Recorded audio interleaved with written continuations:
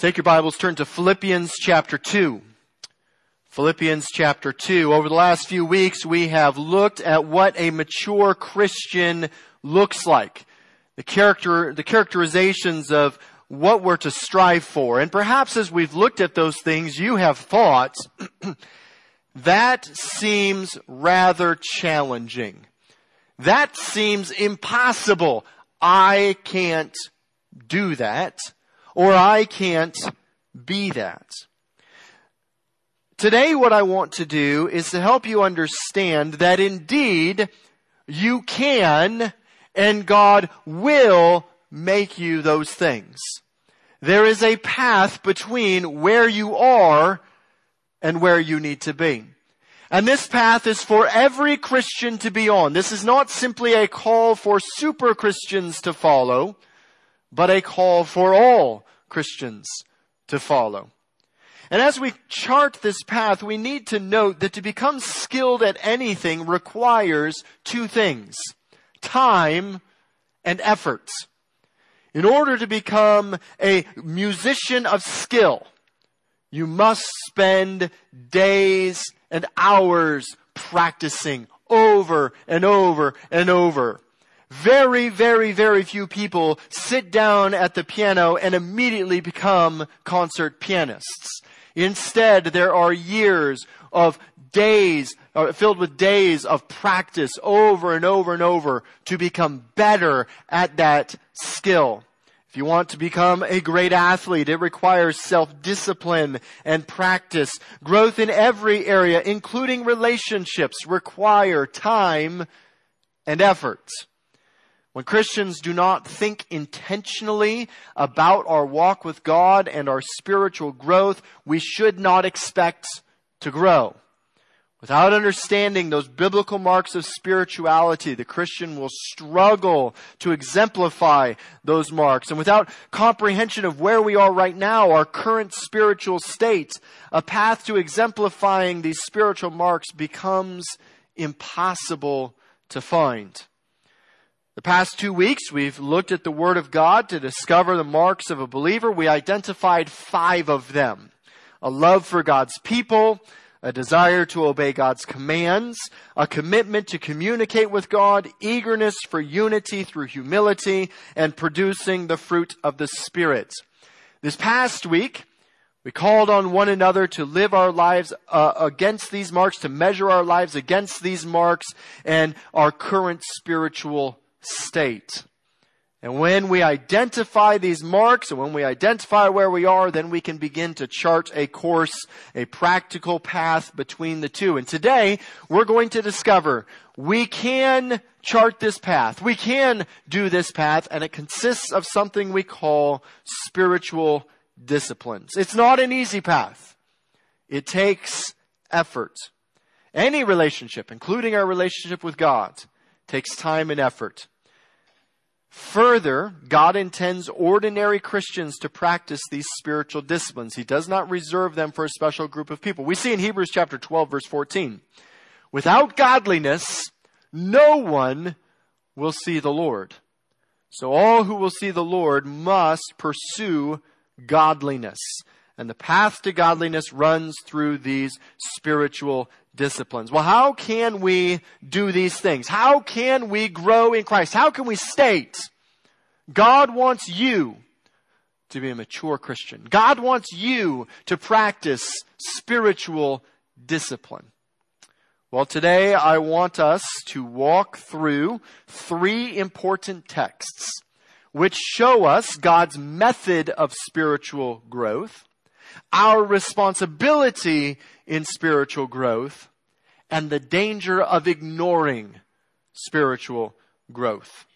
Let's begin with the first text, Philippians chapter 2, verses 12 and 13. And in this text, we see God's 2-rail method of spiritual growth.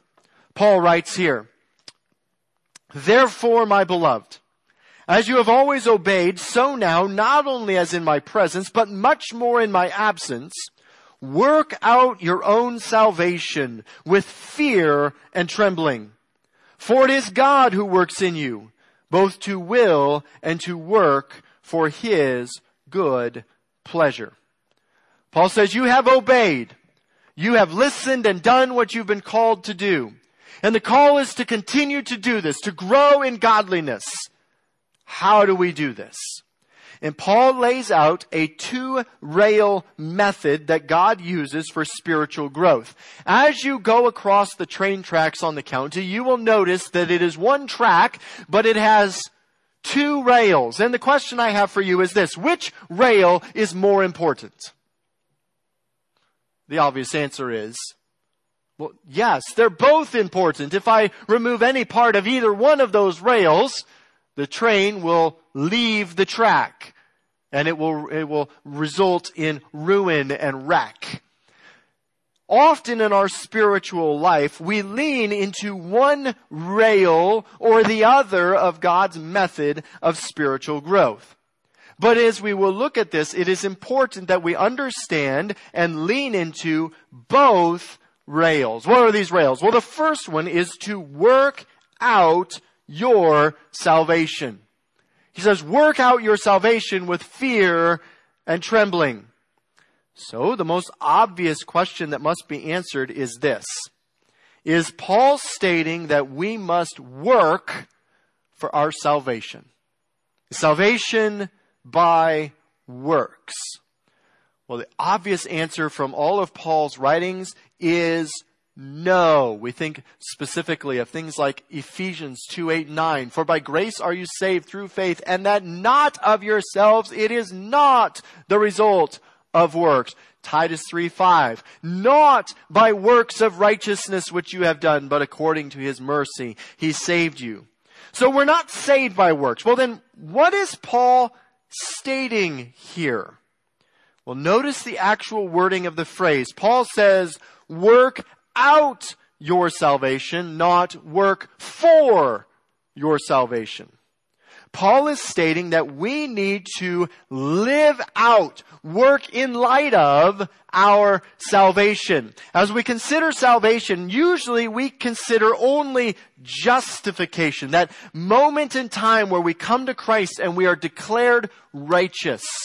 But often in Scripture, when it is referring to salvation, it is referring to the whole of salvation, not just justification, but also sanctification, the way that we are changed and conformed into the image of Christ, whereby we begin to live righteous, and glorification, where we are actually made righteous. All of those are included. So we are not justified or declared righteous by works. That is an act of God. However, when we are justified by grace, we begin to live in light of that, to live it out and to work it out, our salvation. Paul is stating that we as believers are to live out our salvation. One commentator put it this way: for Paul, obedience expressed an essential ingredient in Christian living. The responsibility was to live in accord with their salvation, letting the implications of their relationship with Christ transform their social relationships. Paul really meant, in the first place, that they were to act like Christians. In other words, if you are truly a believer, then you will desire to live like one. For spiritual maturity to happen, it must begin in you. That is, the result that each of you see to it that God's purposes are accomplished in your life. Paul is stating that we're to act like Christians. We have to put in the work. We have to put in the effort to grow. What Paul is stating is that spiritual growth doesn't just happen. Perhaps a young man is getting ready to play football, and he understands that he needs to grow in his strength in order to play well. So he doesn't just decide, I want to be strong, and go to bed that night stating that fact. I want to be strong. And wake up the next morning looking like a bodybuilder, increased in incredible strength. That's not how it works. If he wants to grow and be strong, he has to put in the effort, go to the gym and lift the weights and do the work and eat the right things in order to become strong. It takes intentional effort. You and I cannot grow in our walk with God without intentional effort. Often, I think we just assume that it's just going to happen. I'm a Christian, and therefore, I'm going to grow. But that's not how it works. And sadly, many Christians sit in church Sunday after Sunday and have been justified for years, but have not grown in sanctification because they do not put in the effort that is needed to grow in their walk with God. So we'll see in a little bit, this effort is known and seen through specific spiritual disciplines. But notice that Paul states that we are to work out our salvation with fear and trembling. Paul adds a note of soberness to this call. Fear is the word we get phobia from. Trembling indicates a nervous and trembling anxiety to do right. It's the word we get the word tremor from. And the idea is this soberness with which we are to face all of life. We ought to be fearful. We ought to tremble that we don't grow. Because we see in the text right before the one we looked at in verses 10 and 11, he talks about the day when every knee will bow and every tongue will confess that Jesus Christ is Lord. You will stand before God one day. And so we ought to live each day with that idea, that reality in mind, that we will stand before God and give an account for what we do. So we're called to live out our salvation. The attitude today that is pervasive in society, even in churches, is a general attitude of silliness. A general attitude of lackadaisicalness and frivolity and joking. I think MacArthur puts it best when he states, the attitude with which Christians are to pursue their sanctification involves a healthy fear of offending God and a righteous awe and respect for Him. The reality is that the world and Christianity today loves to focus solely on the grace and love of God. And the grace and love of God are glorious and wonderful truths. But we cannot forget about God's holiness and justice and wrath. Hebrews 12:29 tells us our God is a consuming fire. Proverbs 1:7 and 9:10 both tell us that the fear of the Lord is the beginning of wisdom. Why should we approach life with soberness? Why is living with an attitude of silliness and frivolity such a danger? And the answer is this: sin is a big deal. Living in spiritual immaturity and giving into sin is a big deal. Sin is more than simply messing up. Sin is more than just, it's really not the right thing to do. Sin is something that angers a holy and righteous God. And throughout Scripture we see that God reacts towards sin with wrath. Proverbs 15:9 tells us that the way of the wicked is an abomination to God. James states that a major aspect of our relationship to God is our attitude towards sin. In James 4, verse 8, he says, "Draw near to God and He'll draw near to you. Cleanse your hands, you sinners. Purify your hearts, you double-minded. Be miserable and mourn and weep. Let your laughter be turned to mourning and your joy to gloom. Humble yourselves in the presence of the Lord, and He will exalt you."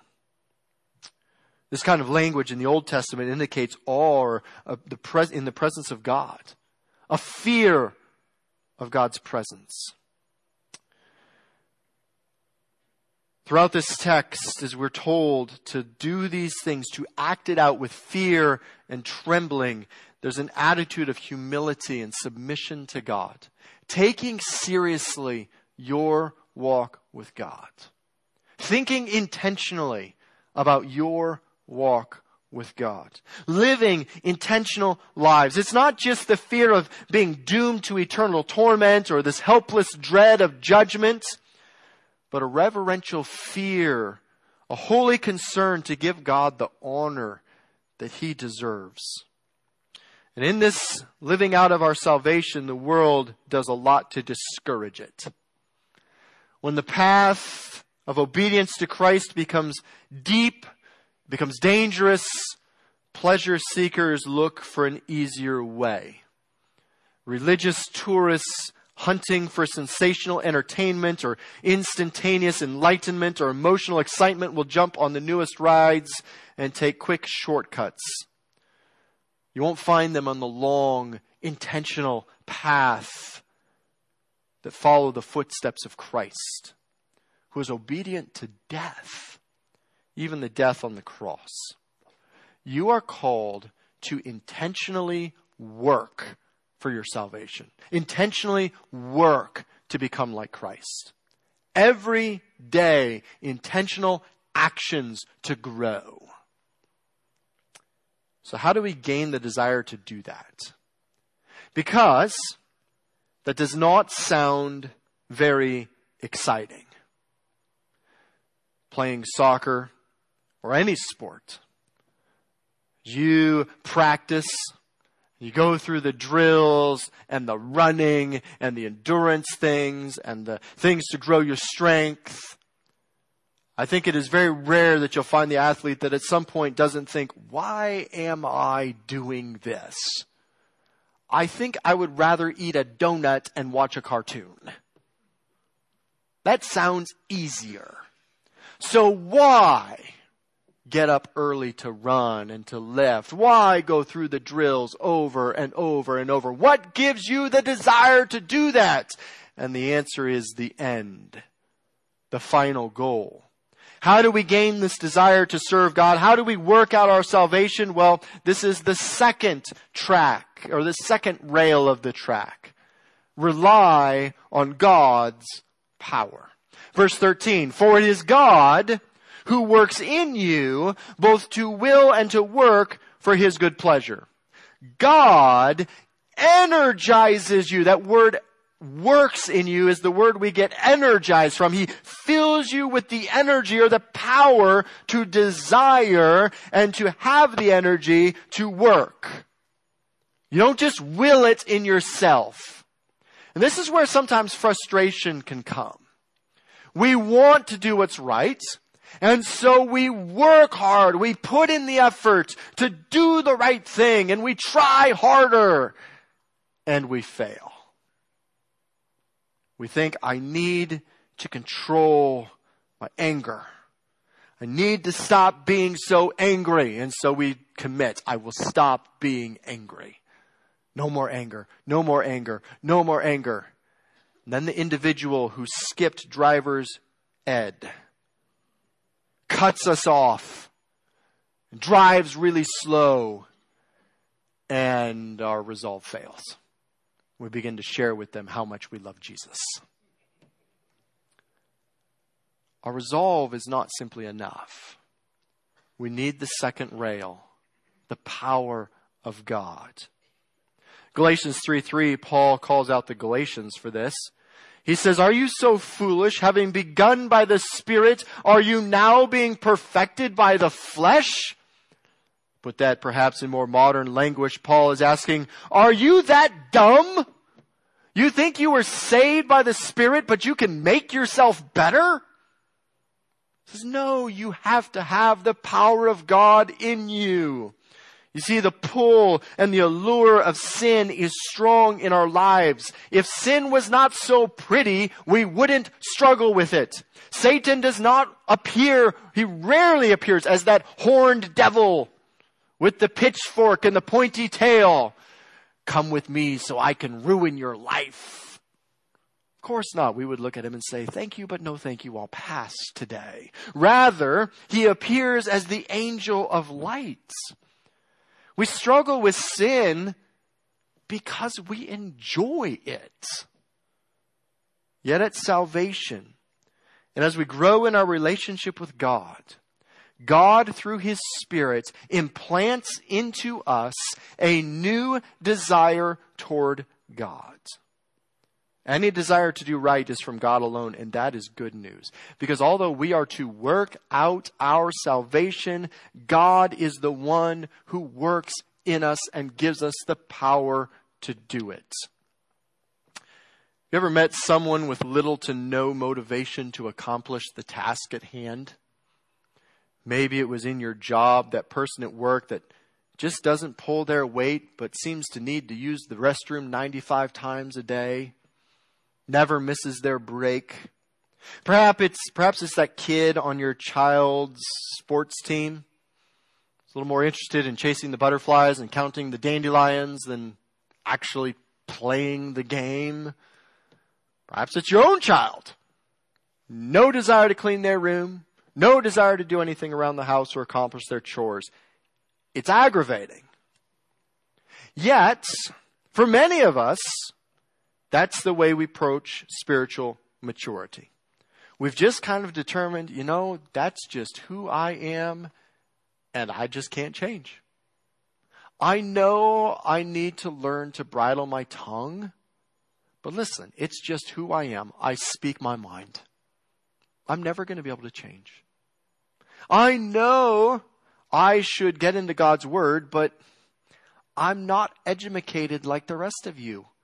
And I just don't like to read. It's just who I am. And so we have no desire to change. We've simply determined it's who we are. We've tried. We just can't. Well, this verse gives new life to those people. As you draw near to God, He will implant in you a new desire to overcome sin and please Him.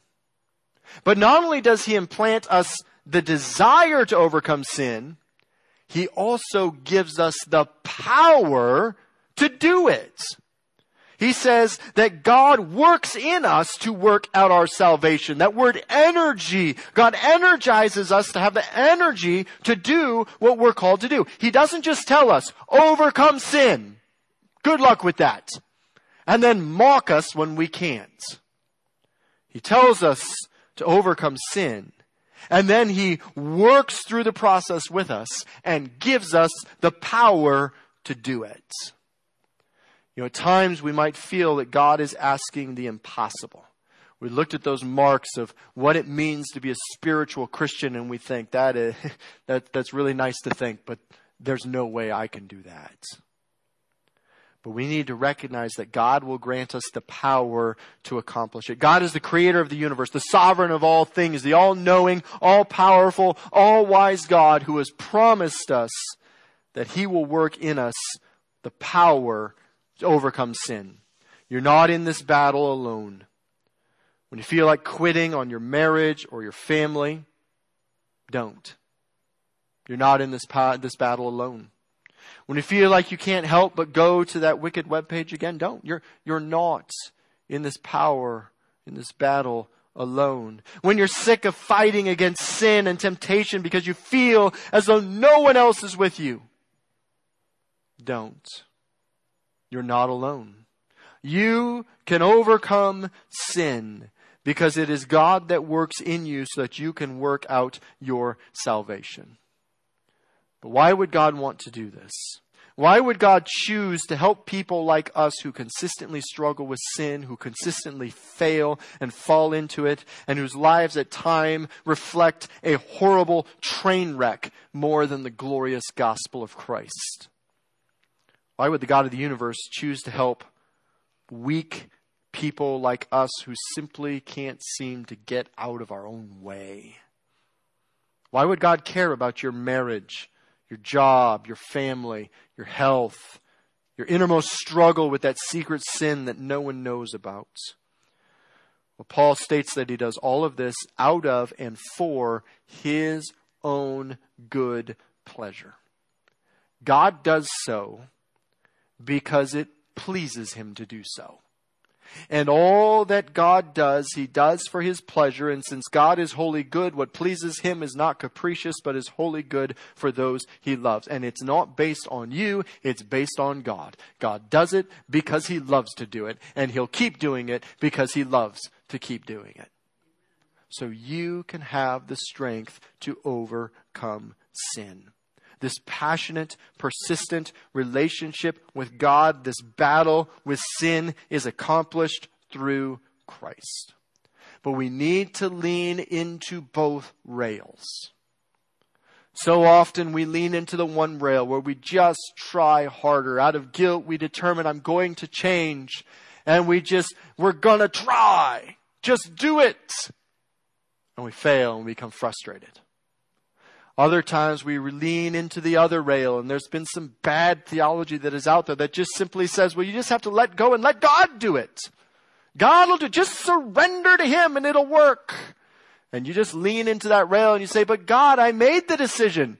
I've made that decision and surrendered to you like 95 times and I'm still failing. Why? Because it takes both rails. Surrendering to God and to His power, and then working and acting in that power. This is important because Paul is well aware of the work of building of the community of believers is frustrating. He's aware that living for Christ is hard. He's aware that sin is ever at the door.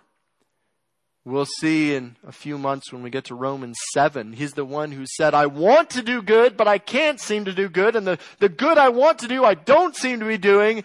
Oh, wretched man that I am. Who will free me from the body of this death? And he says, thanks be to God through Jesus Christ our Lord. Christ gives the power to do this.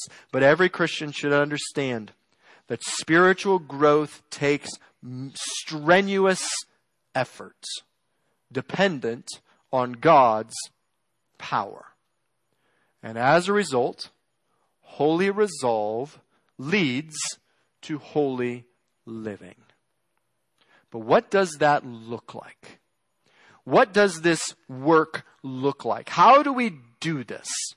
Let's turn now to a second passage which informs us of our responsibility in spiritual growth. 1 Timothy chapter 4. 1 Timothy 4. In this letter, as Paul is writing to Timothy about what makes a good minister of God, he also gives indications as to how we grow in godliness. And this text, this verse, is vitally important. He says this in 1 Timothy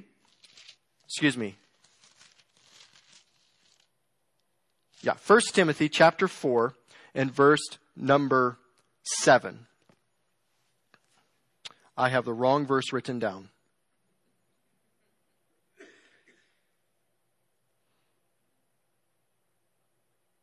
Yes, okay, it is verse 7. Have nothing to do with irreverent, silly myths. Rather, here's the key phrase, train yourself for godliness. Train yourself for godliness. Some translations, the King James translates that as discipline yourself for godliness. This word trained in or train in godliness means to nourish in, to read, digest. It's actually a difficult word to translate because it's the only time this word appears in the Bible. It doesn't appear anywhere else. And it's rarely found even in secular Greek. We find it, the Greek philosopher Plato used it in one of his books. And he used it of those who work in the laws. They nourish themselves in the laws. They discipline and study hard the laws. It was used of those who spent significant time studying and finding their mental food in them. And so this is why many translations use the word discipline. It's effort and work and absorption in. So what Paul is saying here is that a good servant of Christ is the one who works hard for godliness, who disciplines themselves. This is more than just a passing care for godliness.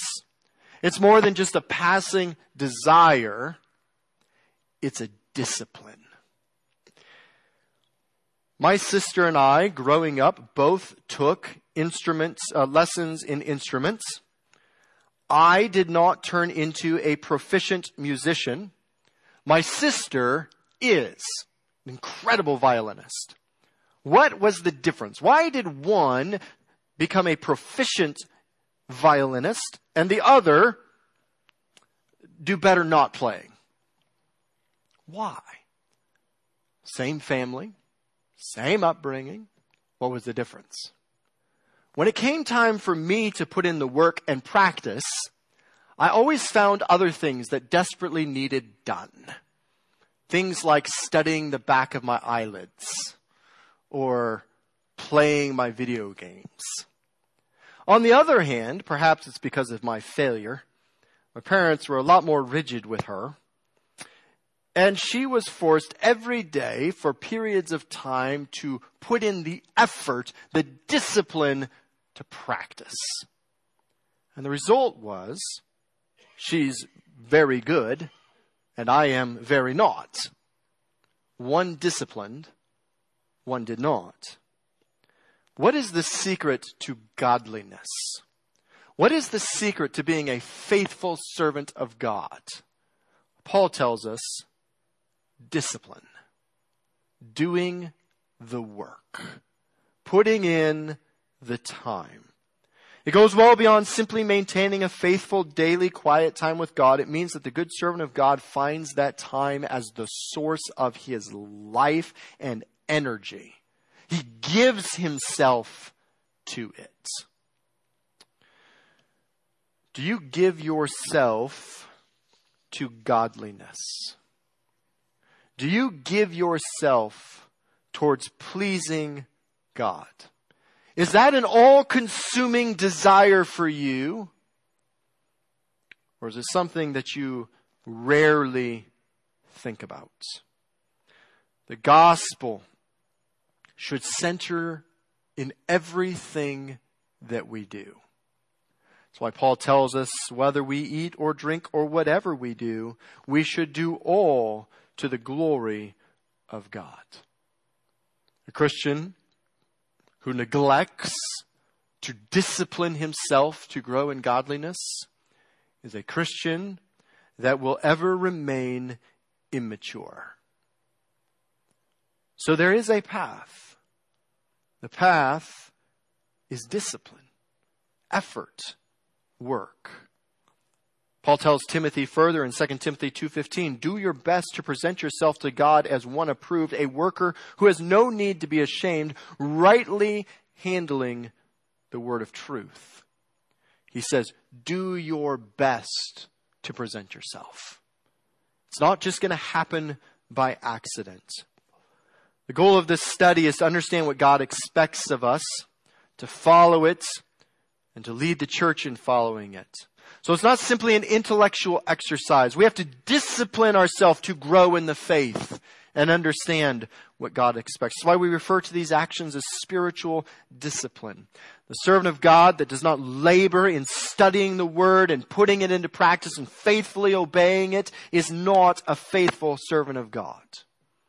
Next week we'll begin to identify some of these spiritual disciplines that help us grow. But for this week, I want us to finally consider the danger of failing in godliness. Because this sounds like a whole lot of work. To be perfectly honest, this doesn't sound very fun. So why? Why must the Christian do this? Turn finally over to 2 Peter chapter 3. In 2 Peter, Paul warns believers regarding the reality of coming judgment. That God is coming. That He will return. And we will all give an account to Him. And in this 3rd chapter, Paul devotes himself to this topic. He says in verse 1, This is now the second letter that I'm writing to you, beloved. In both them I am stirring up your sincere mind by way of a reminder that you should remember the predictions of the holy prophets and the commandment of the Lord and Savior through your apostles, knowing this first of all, that scoffers will come in the last days with scoffing, following their own sinful desires. They will say, where is the promise of his coming? For ever since the fathers fell asleep, all things are continuing as they were from the beginning of creation. For they deliberately overlooked this fact, that the heavens existed long ago, and the earth was formed out of water and through water by the word of God, and that by means of these the world that had then existed was deluged with water and perished. But by the same word, the heavens and the earth that now exist are stored up for fire, being kept until the day of judgment and destruction of the ungodly. But do not overlook this one fact, beloved, that with the Lord 1 day is as 1,000 years, and 1,000 years is 1 day. The Lord is not slow to fulfill his promise, as some count slowness, but is patient toward you, not willing that any should perish, but that all should reach repentance. But the day of our Lord will come like a thief, and then the heavens will pass away with a roar. The heavenly bodies will be burned up and dissolved, and the earth and the works that are done in it will be exposed. Since all these things are thus to be dissolved, what sort of people ought you to be in lives of holiness and godliness, waiting for and hastening the coming of the day of God, because of which the heavens will be set on fire and dissolved, and the heavenly bodies will melt as they burn. But according to his promise, we are waiting for new heavens and a new earth in which righteousness dwells. Therefore, beloved, since you are waiting for these things, be diligent to be found by him without spot or blemish and at peace. In that second epistle, Paul is warning about the coming of the day of the Lord, and in this chapter he devotes himself to it. And although false teachers will mock and ridicule the idea of Christ's return, Paul identifies their apostasy as a sign of coming judgment. God's delay of judgment does not nullify the coming judgment's reality. And so the believer must live with an expectation of the coming judgment. They need to do so in holiness and godliness. We see that in verse 11. And Paul concludes this letter with the encouragement to be found holy upon his return. Verse 14. And so the Christian needs to guard against following false teachers in their apostasy, needs to guard against frivolity and foolishness of this world, needs to guard against living for sinful fleshly desires and for self. Instead, they're to grow in their walk and knowledge of God, because God is coming back. The return of the Lord motivates the believer to grow, and this way is godliness. And there's a danger. And the danger is this: if you ignore growing in godliness, God will come back and find you lacking, and you will stand ashamed. As he tells you, I told you I was coming. I told you you'd give an account. And your response is, I didn't really believe you. The danger is that you'll be found lacking at Christ's coming. That you won't hear him say, well done. When one diligently, humbly, and intentionally seeks to grow in their walk with the Lord, God empowers them with the ability to grow. But this growth requires diligence. Without a commitment that doesn't wane, the believer will become aimless, with divided allegiance between God and the world. They act like boats in a storm, driven wherever the wind of life takes them. Growth takes humility. Those who don't admit weakness cannot grow in that weakness. But when we humbly recognize areas of weakness, then we can grow. And often growth requires ordinary acts of grace and lengthy amounts of time. It's not some amazing thing that happens instantaneously. The individual needs to be humble enough to recognize that lengthy process of sanctification. Growth requires intentionality. Without deliberate action, we cannot expect to grow in holiness.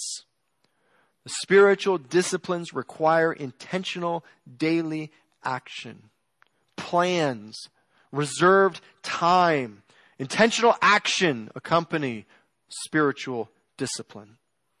And while God infuses the believer with the power and the will to obey Him, He requires that the believer live it out intentionally. God requires godliness in the life of the believer, and so godliness must be our focus. And the only way to become godly is through the intentional acts of the spiritual disciplines. This is why they're so vital. So over the next few weeks, we'll begin to look at some of these spiritual disciplines in hope that you will grow them into your lives and intentionally become spiritually mature people of God. Today, I want to leave you with 3 things. 1, become intentional about your growth, about your growing in walk with God. Don't just expect that it's just going to happen. I go to church Sunday morning, so I'm going to be good. Become intentional about it. Every day involved in growing. But then number 2, don't become discouraged by slow growth. Growth takes a long time. And so we have to be patient. When a baby is born and begins to cry that it is hungry, the parent does not look at the baby and begin to rebuke them that they did not get up and go to the fridge and get themselves something to eat.